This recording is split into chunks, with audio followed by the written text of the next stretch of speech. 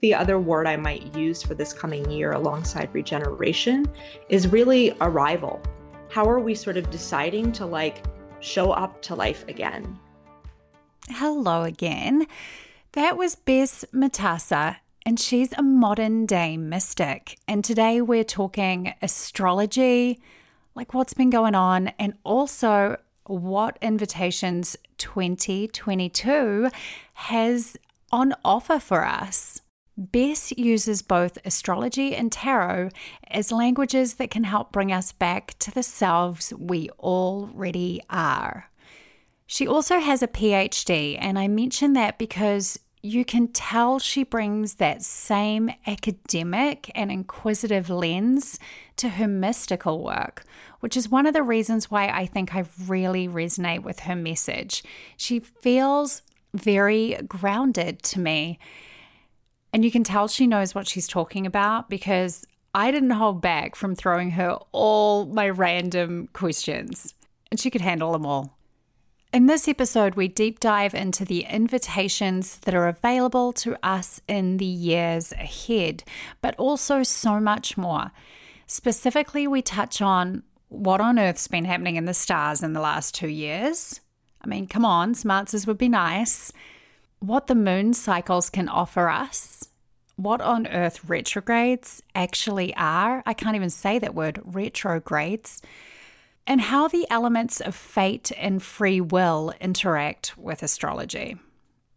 I love the way Bess talks about invitations. It makes astrology feel far less threatening to me, to be honest.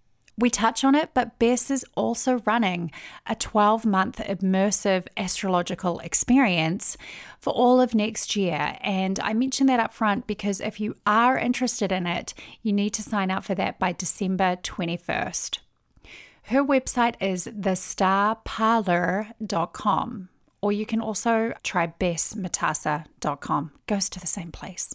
But let's launch in and talk about the cosmic year ahead.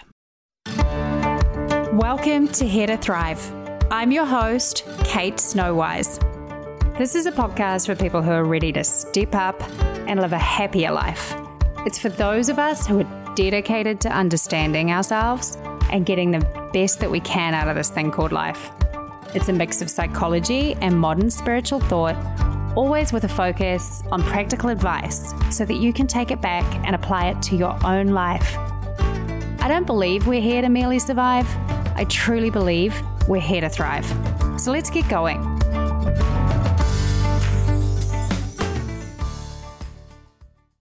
Bess, thank you for joining me on Here to Thrive today. Thanks for having me, Kate. I'm really excited to get into it all. I am really excited to get into it. I feel like you are sitting on this treasure trove of knowledge that I just want to pick your brain. So I am very grateful that I get to pick your brain and we all get to learn. Yeah. I'm sitting on an astrological egg and we're just going to crack it open and fry it up. Or over easy, whatever your style is. Sounds perfect. Talking about astrology, obviously we're going to dive in a little bit more around some of the goings on over the last little while today. But how did you start with astrology? Well, I was a little baby bean when it all began. I think I was 8 or 9 years old when I had my first astrology book. I don't know how I got my hands on this, but I know that it was this classic astrological text called Parker's Astrology, and it's still in print now. I don't know what the edition looks like, the newest edition currently, but the one that I had when I was 9 was this amazing kind of full color glossy experience of the 12 signs and the 12 sign archetypes. And I was just completely enamored. It looked like this treasure hunt of what are the colors associated with each sign? What are the tastes and the flavors and the different city locales? And it just became this language really early on that I used to sort of refract and kind of filter my experience through. And it just felt very natural to me. And tarot came to me sort of the same way. And that's not to say that you have to be starting speaking these languages early to know them. I believe that they're accessible to everyone and that we all kind of speak them naturally. And it's just sort of a process of recovery. But that's how it all began for me. Coming back to the 12 signs, Those are the 12 signs I assume that we all kind of know. So when we're talking about astrologies, I'm a Cancer Leo cusper. That's kind of, oh, look, interesting. Those 12 signs are the signs we all know, I assume. We all know and love. Well, maybe we don't love all of them, but we learn to love them, I think. And I think one of the really important things when you're just starting out playing with astrology, obviously we have our sun sign, our zodiac sign, as most people know it. And then we have a whole birth chart that's beyond that. So you don't just have your sun sign, you have your moon sign, your Mercury, and beyond. But I think it's really important to remember that this language is just made up of these 12 core archetypes, these 12 zodiac signs. So as we travel through the wheel of the year, we encounter each of these signs in Scorpio season or Capricorn season. And so we have this really like this offering both in our own birth chart, but also as time evolves to really try on each of these archetypes and to remember that they're each a part of us. In terms of the history of astrology, it's an ancient practice, is it not? Yeah, it's pretty ancient. I'm really bad on sort of like chronology and historical context, but most people argue that astrology originated, I think, in Babylon. So we're talking many thousands of years ago. And there was kind of a spontaneous occurrence that happened across civilizations with regard to astrology. So even civilizations that weren't communicating with one another were grounded in these same archetypes and were sort of springing into this same universalized archetypal language. So it's, yeah, pretty darn ancient. It's fascinating to me. I was reading a news article this week and it was talking about how during the pandemic, there has been an increased interest in things like astrology as people kind of search for answers. Have you noticed that over the last sort of year and a half, there has been more interest in this? Yeah, for sure. I mean, I think it's for me, I've had this language in my life for a long time, and then I started practicing it professionally about a decade ago. And similarly, I think a lot of people, there was sort of a revival happening around that time, but definitely I can speak to the pandemic. Those first 6 months, I feel like me and all my astrologer and tarot reader friends were like inundated with people being like, what the fuck is my life?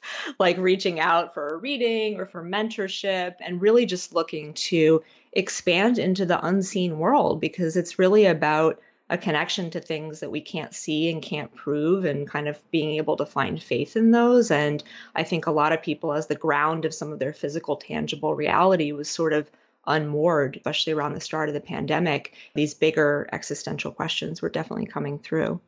Oh my gosh, yes. I feel like that's our perfect segue into going like, what the fuck has been going on, Bess, in the stars for the last 2 years? I mean, anything interesting? Well, I don't want to create sort of like a correlative or a causal explanation for the pandemic in any way, astrologically, but I can say that there have been certain astrological invitations around this time that I think are sort of interesting to think about on the collective level. And for me, one of the big ones has been, and not to get all jargony, if you don't know what these terms mean, just throw out the terms and stay with the sensation. But, the planets Saturn and Jupiter have been doing this little shuffle into the sign of Aquarius, and they've been having little meet and greets, and those different planets have been meeting up in different ways. And I think the real energetic invitation collectively has been to really widen ourselves, to see beyond the personal. And that's not to say to not be able to sort of grapple with our own personal existential struggles or healings or all of that. But Aquarius really widens the playing field. Each of these signs, we can talk about it having personality characteristics, but I think it's actually much more compelling and helpful to talk about it almost as an energetic current, something that we can kind of physicalize in our body.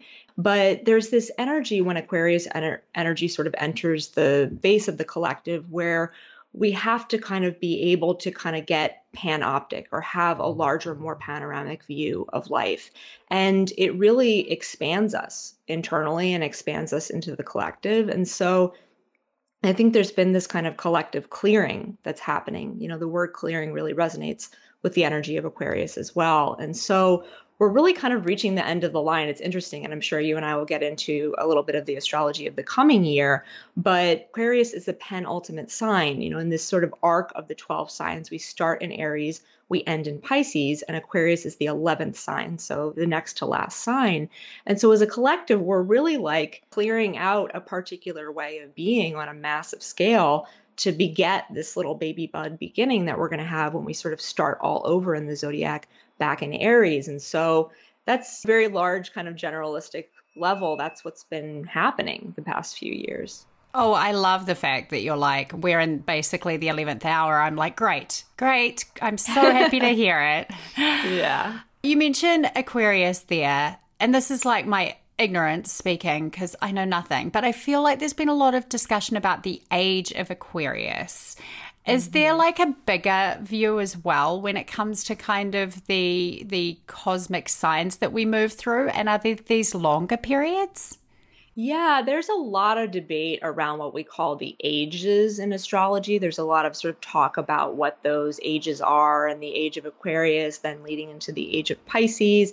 But there is some debate among astrologers or between astrologers about when the sort of next era begins. But yeah, I think you're speaking to sort of larger, and different astrologers work on different scales. I have certain astrologer friends who are really about these like massive cycles of time. And I'm kind of a hyper personalized astrologer. So I'm really about kind of channeling these currents on the ground in our personal lives. But yeah, you're totally speaking to these larger kinds of eras that we experience sort of collectively as a human crew. As a human crew.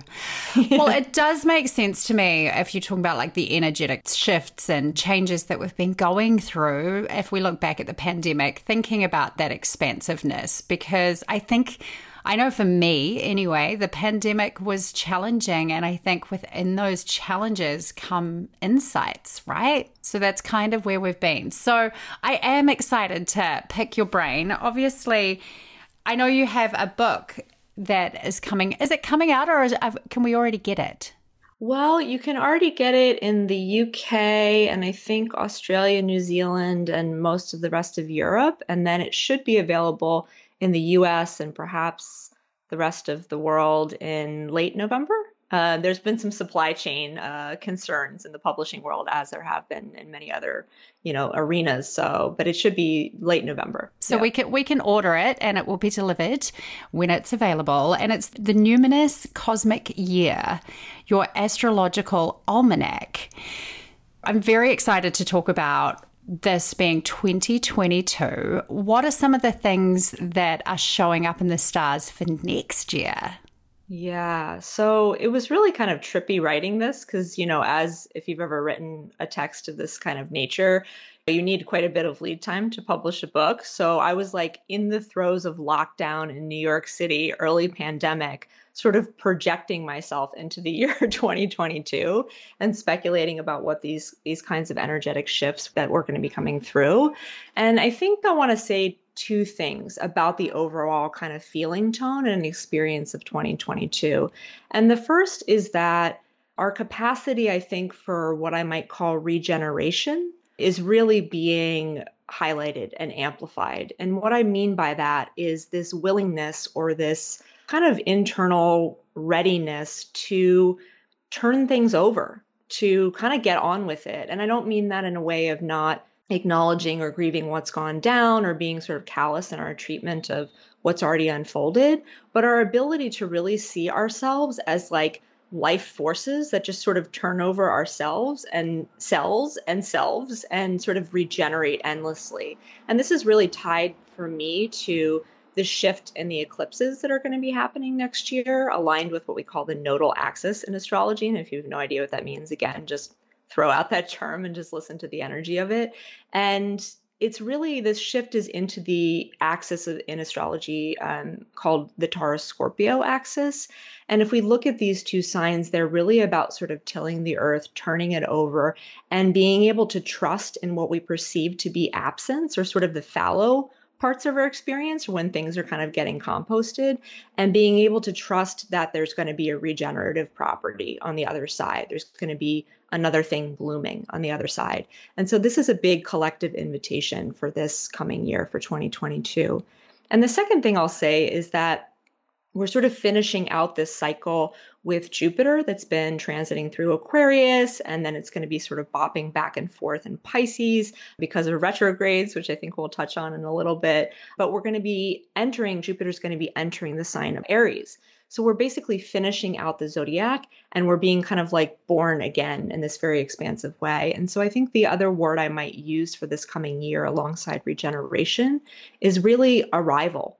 How are we sort of deciding to like show up to life again? And basically like this, not this, I mean, it's a certain strain of innocence, but it's innocence obviously on the other side of experience because we've been through so much individually, collectively, been like running through so much kind of content through our little bodies. But Aries is this little baby sign that just says like, again, let's do it again. Let's get on with it. And so there is this kind of freshness, I think, to this coming year as well. And that depends a little bit on our readiness for that. And by readiness, it's not like we've got to like line up our date books and have start a million projects and really forge ahead. It's just like showing up in a body is enough and just being like, I'm still here. I'm available. Spirit, I'm available, whatever you want to call spirit or divine or God or things that are beyond you. So those are my two little treats, I would say, for now, for the coming year. It's really interesting because you use the word invitation, and it brings me to that whole idea of we're a bunch of individuals. We all have different sun signs. Is there different ways that we turn up to sort of accept the energetic invitation? For me, these are both sort of natural unfoldings that happen. And also, like, we can decide how we want to kind of engage with them. It's not like the astrology is going to find us if we've like tucked under our beds and like pull us out from under the bed. It's like we kind of like dance where we step forward and meet the invitation. The invitation steps forward and meets us a little bit. But I think what you're speaking to around the sun signs, if you know nothing else about your birth chart and you're just starting with your sun sign energy, I think it can be really interesting to look at, okay, not to get too complicated about it, but if one of the invites of 2022 is to look at how you sort of begin again or sort of show up again or arrive, it can be interesting to think even just about your sun sign's element and what that might look like to you. And so there's 4 elements in astrology, and you don't need to have some complex, heady understanding of the 4 elements. You can just look all around you and feel what they are.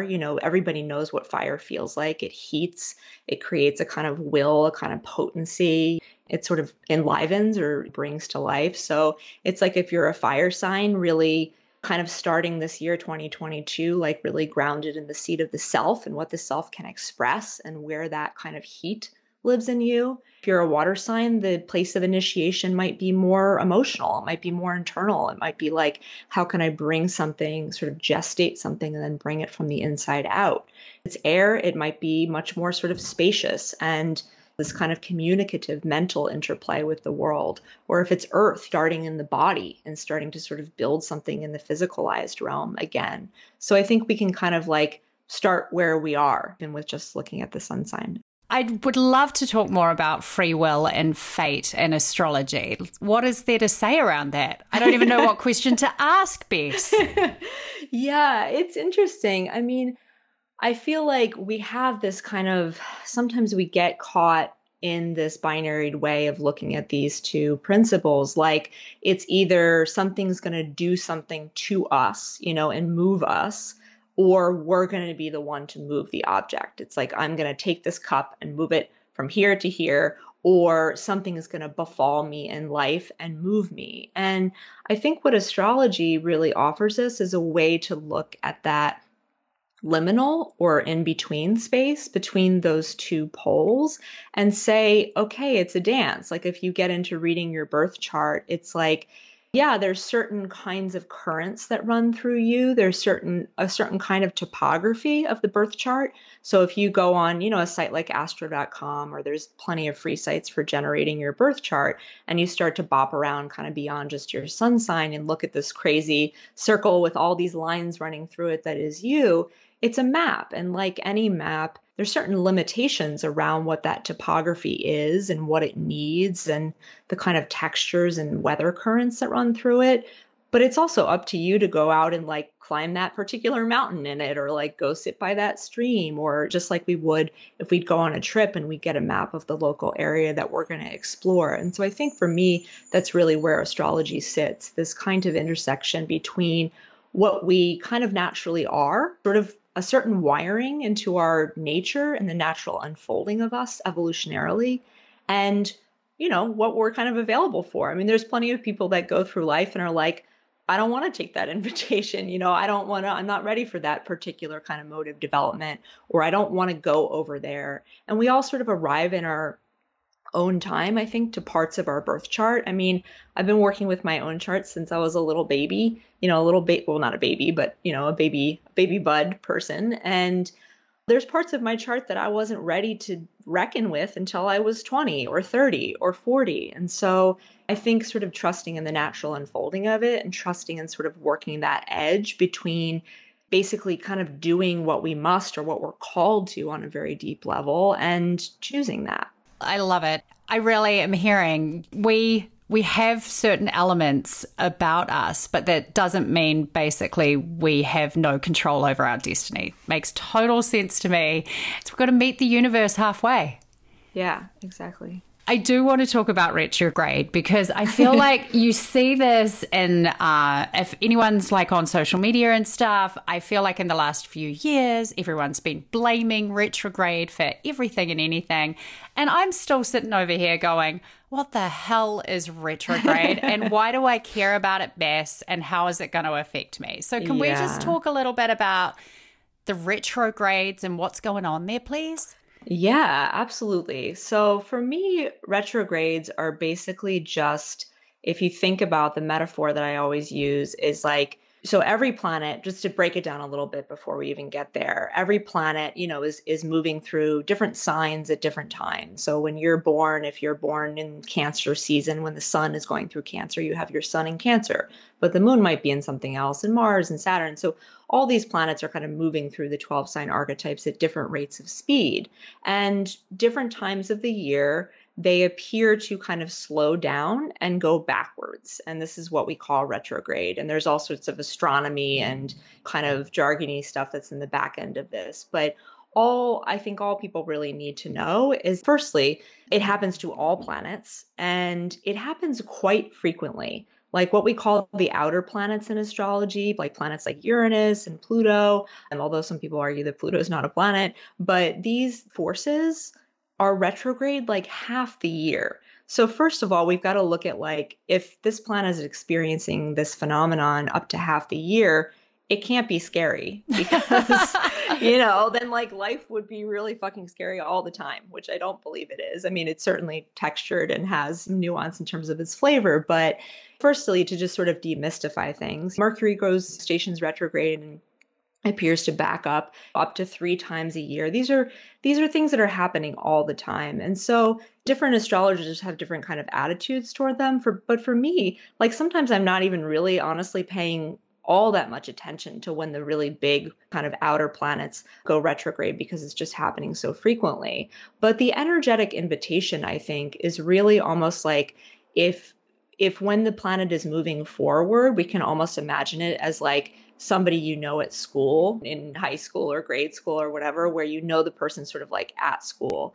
And then when the planet goes retrograde, it's like you take them home after school. Maybe you have a slumber party with the planet. It's a much more sort of internalized experience of the planet's energy. It's a chance to sort of understand the kind of inner narratives that you have around that planet's ideas and principles. So to take Mercury for an example, Mercury is this sort of offering of, people talk about it as sort of a communication planet. For me, it's sort of more than that. It's kind of a metabolic planet. It's how we sort of assimilate information and assimilate experience. And one of those ways, of course, is to take in information and then to put out words. But metabolism happens on a lot of different levels. And so when Mercury is traveling retrograde, it's a chance to have kind of an internal conversation maybe about old storylines, about beliefs that are sort of have been internalized, those kinds of offerings. And so we can look at any planet like that. Venus traveling retrograde, an offering around how we receive things, how we take in pleasure on a very internal level. Mars, maybe how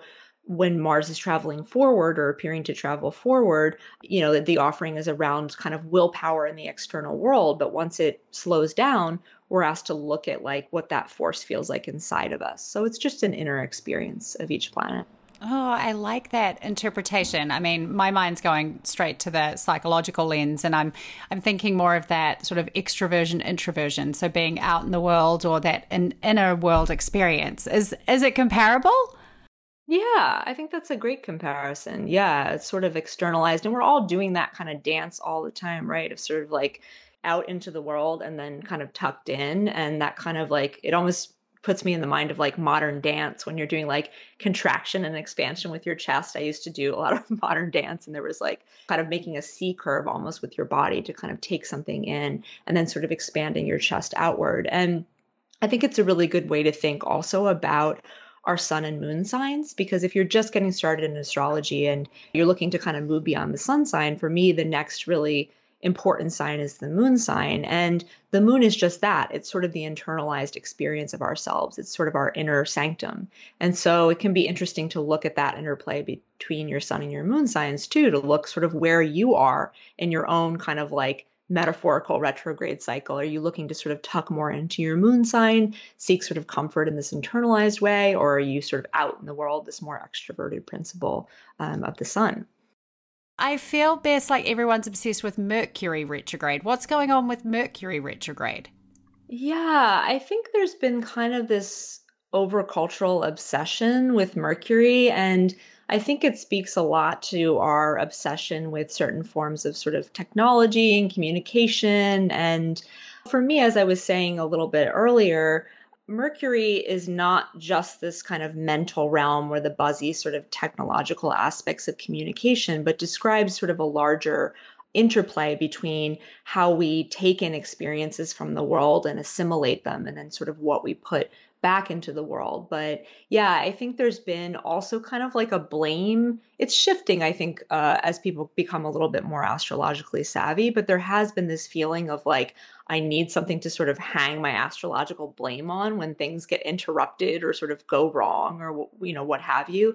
And I think in some ways the pandemic has really powerfully interrupted some of our understandings, over culturally about Mercury retrograde, because really it's just a subtle moment for a recalibration around the relationship between the inside and the outside. If we look at any planet traveling retrograde as kind of that, metaphorically speaking, more broadly, that calibration between inner and outer, it's really at its core expression in Mercury, because Mercury is this, I mean, even if you think about the substance Mercury and sort of changing and kind of mutating, this is the energy of the breath. It's the planet that rules Gemini, the signs of Gemini and Virgo in astrology. Each, zodiac sign has a planetary ruler.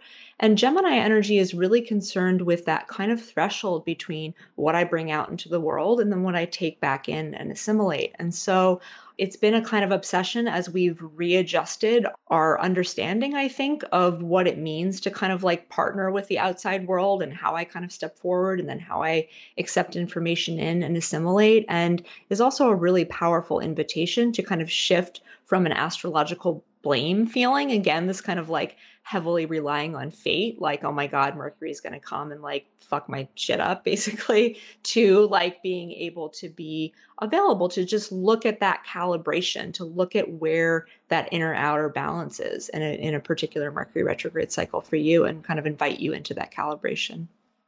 I like the sound of that. Like you said, rather than looking for how it's going to come and fuck your shit up, basically meeting the universe and standing up and playing your part too. Yeah. Waxing and waning moons. Okay. Like I'm just sitting here going, can we have a definition? I mean, I look at the moon and I see it's doing different things, but what has this got to do with anything? I mean, we can get very poetic and nuanced about it, but we can also get really literal and kind of physicalized about it. When the moon is waxing, it's getting fatter, it's amplifying. And when the moon is waning, it's sort of tucking in. And so again, like just like all of life, this kind of moments where we kind of come out and these moments when we kind of contract and tuck in, it's the exact same cycle in the moon. So as the moon is waxing, also vaxing, this is an important PSA for things are amplifying, things are getting juicier, things are kind of coming to fruition and coming to their fullness, because the waxing cycle runs from the new moon when the moon is just a little babe up until the full moon when it's at its juiciest. And then the waning cycle is from the maximum fullness of the moon to growing down again and kind of backing away so it can birth a new cycle. And so just really largely, if it feels resonant for people, and not everybody's super lunar, some people are kind of more tapped into that than others, but there is an offering as the moon gets fatter to like fatten up, fatten up your plans, like kind of come out into the world, like juice things up in that way. And then when it wanes, and again, we all have different orientations, but there is sort of a sensation of maybe tucking in a little bit more, maybe letting things kind of dissolve a little bit. That I have never really understood the whole moon cycle thing and how to use it. So that was a really simple explanation. I'm like, oh yeah, that makes sense to me. Yeah. That leads me to thinking of 2022 and beyond. And obviously the book you've done with the Numinous is really part planner, is it not? Yeah, so there's elements of it that are what I would call evergreen. So there's sort of year on year offerings that are really intended to demystify a little bit this kind of form of astrology where we're constantly like in a panic being like, what is the moon doing today? What's the aspect of Saturn? What am I supposed to do on, Tuesday the 27th at 5 p.m. and kind of move us into what I call the feeling tones of each month. So, each month has a kind of tone year on year that is led by the astrological sign that kind of beckons us into it. So January is marked by the energy of Capricorn. February is marked by the energy of Aquarius. And these things happen really year on year as offerings for us to really understand these multifaceted 12 archetypes, which are these universalized energies that all of us contain.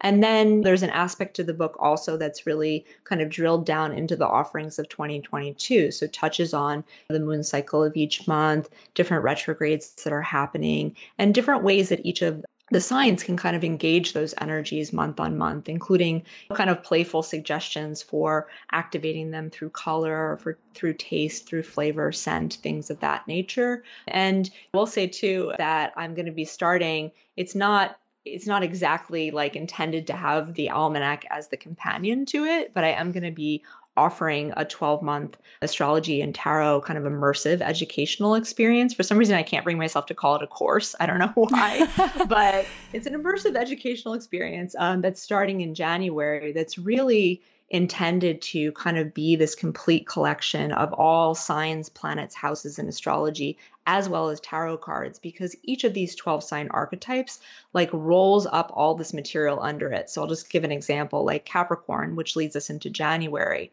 Every little bit, hecky bit of astrology like attaches itself as kind of its parent, has as its parent one of the 12 signs. So Capricorn is then related to the planet Saturn and what we call the 10th house in astrology. And then in tarot, it has all of these cards that are associated with it, different cards in the Pentacles suit and the Queen of Pentacles, the World card and the Major Arcana. So it's going to be this sort of like, if you think about it as almost your study abroad, where you learn to just go and speak a language in the natural everyday scenarios of it. It's going to, the immersive is going to follow the months of the calendar year. And each month we'll be looking at the cards and the houses and the planets associated with that particular sign as a way to amplify our fluency of this language. But yeah, the book is part planner for 2022 and part an evergreen planner for the rest of your life on Earth. I really like the way you're referring to astrology as a language, because I am seeing just the way you talk about it, Bess, it's really just a tool that can help you give context to where you are and help with this kind of self-exploration is what I'm hearing. Yeah, absolutely. And, I think too, and it might be sort of a leap if you're first starting to learn, but the same way that if you learned a language, you would learn what to call, what would I call a cup in Spanish or Arabic or what have you. And the same is true of astrology. Like astrology is not a language that's like out there and extracted from life on earth, you can play with different experiences you're having or a person you meet or a color that you see on the street and be like, what would I call that in astrology? Would I call that Saturn? Would I call that Mercury? Would I call that Taurus? And really start to kind of amplify your fluency with these languages that aren't apart from us in any way. They're just another way of another lens view of interpreting the world, just like sciences or religion or psychology or art, all of these kind of interpretive lenses. I'm fascinated because my mind is just like, whoa. How can we actually use astrology when we're thinking about 2022 and your book? How can we use parts of astrology to help inform or plan our lives? Yeah. So I think it's almost like thinking and really starting, depending on your level of engagement with the language. But if you're just starting out, thinking about trying on, it's almost like as if you would go to visit a certain country, eat a certain type of cuisine or whatever that kind of experience metaphor is, where you would go out into the world and try something on. Maybe it's slipping into a certain kind of clothing, like really starting by looking, I think, at the astrological seasons, at Capricorn season when the sun's moving through Capricorn, at Taurus season when the sun's moving through Taurus, these 12 kind of months of the year that we travel through, and just starting there and saying, like, what can I glean about this sign's energy? We all have, again, like, even if you don't have planets, quote unquote, in your chart in that particular sign, you definitely have that sign in you. Like, we're all on this journey to integrate these 12 archetypes. So even starting there and saying, okay, what's the sort of feeling tone of that experience of Taurus? Okay, it's this moment of like ripening and things getting really sort of abundant and spilling over and being able to trust in worthiness and being able to trust in kind of an anti-scarcity mentality. Okay, if that's sort of the offering for this particular swath of the month of May, how can I kind of step into the skin or slip into the kind of the tone of that, and starting there, starting kind of broadly with the months before you sort of drill down into the days, the weeks, the hours, all of this. I think really remembering, and even if that feels really overwhelming, starting with the 4 elements and saying, okay, like Taurus season, it's an earth month. What does that mean for me? What is the ground in which I stand right now? How am I tending to the physical body? What am I feeding myself metaphorically and literally in this moment? And starting to kind of dial it back into the elements too can really just help us kind of relax into the rhythm of like, okay, there's certain months or times of the year where I might feel really estranged from that sign's energy. That feels really kind of beyond me. And what would it mean to just sort of invite that in a little bit or court that different part of human experience during that time? That makes it all feel a lot less overwhelming to just sort of go into the idea that we can immerse ourselves in the themes and the energies that are available to us at certain periods and certain months. I get it. Yeah, I think it's a way to also remember that I'm a professional full-time astrologer, and I don't really use astrology on kind of a micro plane where I'm looking at every minute of the day to be like, oh my God, and then this is happening, then this is happening. I'm really sort of like opening for the most part to these kind of wider currents. I think there's a way that we can it's a whole other conversation, but I think that there's a lot of reasons behind sort of like the overcomplication of astrology, and not to say that it isn't a very complex and nuanced and intricate language and you can go super, super deep and super layered. But I think also remembering that it's just the basics of all of life: earth, air, fire, water. It's already all around us. Wrapping up today, Bess, I feel like you've answered a lot of my questions that I've just had there around like new moons and retrogrades. And I'm really grateful that I now feel a little bit wiser. What are some sort of key things that you would say a newbie could look at moving out of today's conversation to get them started? Really, the first thing is if you're wanting to look at your own astrological birth chart, which I think most people are. Most people are interested, obviously, in what this means for them and the specifics of their inner landscape.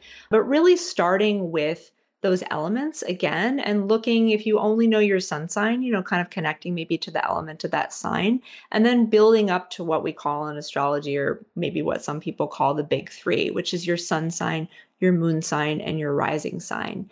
And that kind of trinity really describes what the hell is actually happening here? Like, what is the story of this life? What kind of hero are you becoming? This is symbolized by the sun sign. This is your kind of mission. You're unfolding toward your individual destiny. And then the moon sign, this kind of internalized landscape, this how you get your needs met, all of the things that we use to sort of moor ourselves, in time and space. And then the rising is like the adventure. It's like the offering of like almost like what the genre of the story is. Is it is it a mystery? Is it a romance? These kinds of things. And just starting to really look at that trinity. And even if you don't know what those placements mean or how they interact with one another, just saying like, what's maybe my dominant element? You have two of those three in fire and one in earth, maybe looking to the fire idea and kind of steeping yourself in that a little bit. If you have one of each, you get to sort of go, well, you won't have one of each because you'll be missing the fourth, but maybe it's also inquiring around what's not the dominant element or what's not as much represented there and kind of inviting that in and really starting there. And then alongside that sort of study of the personal chart, saying, okay, using those 12 sign archetypes, the 12 seasons of the year to just sort of tap in with that energy and be like, okay, what do I know about Gemini? Is that a sign that's one of my big three? No. Are there people in my life that I know that feel like they connect to that energy? Okay. How can I sort of school myself in that? And it's also fun, might be a little bit more advanced, but it can also be fun to play with the moon cycle because each month the moon moves through all 12 signs every 2.5 days. And so it can be fun to kind of try those energies on and even sort of track a little maybe inner chart of like, how am I feeling today? And then sort of checking in with the moon sign and seeing if there's sort of patterns that happen for you. Is it that every time the moon's in Sagittarius each month, there's like a lot coming up for you and a lot of kind of matter to explore, or you feel really tweaky and strange every time the moon's in Pisces, and starting to kind of track your own inner cycles as they coincide with the external through the moon cycle, I think can be compelling. If you were just to leave us with one thought today, what would it possibly be? I think I'd just say that these energies are already alive and well within you. Also being really attuned to what you know to be true. You're learning about astrology, kind of trying that on for size in your own life and really using it as a process of recovery of deeper inner knowings.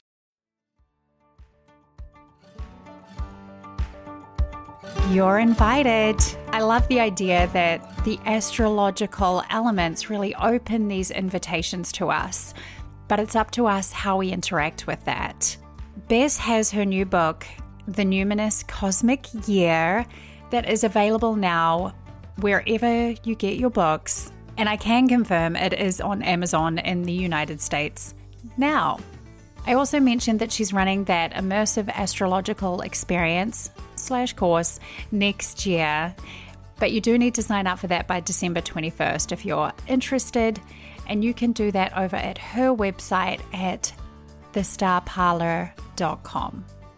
You can also work one-on-one with Bess, and you will find all of the details over there at thestarparlor.com. You can also find it in the show notes, which is at heretothrive.com/podcast 155. I've got a couple more episodes for you before the end of the year. Next week, I have Andrea Owen, and we're discussing how we can find our voices and make some noise. Coming to the end of the year, it's always a great time for reflection, I feel, as well. And what I like to think of as intention setting, or really just connecting with the energy we want to embody in the coming year. I have a tool that I use with my clients and use for myself over at heretothrive.com/sign up. You can get a life planning and reflection guide there for free. All right, beautiful people, if you are enjoying the show being back, it would mean a lot to me if you could write a positive review and leave 5 stars over wherever you listen, because that does help the show get seen. And it's nice to know you're there. So thank you so much for being here. Until we meet again next week, keep thriving, beautiful people. Keep thriving.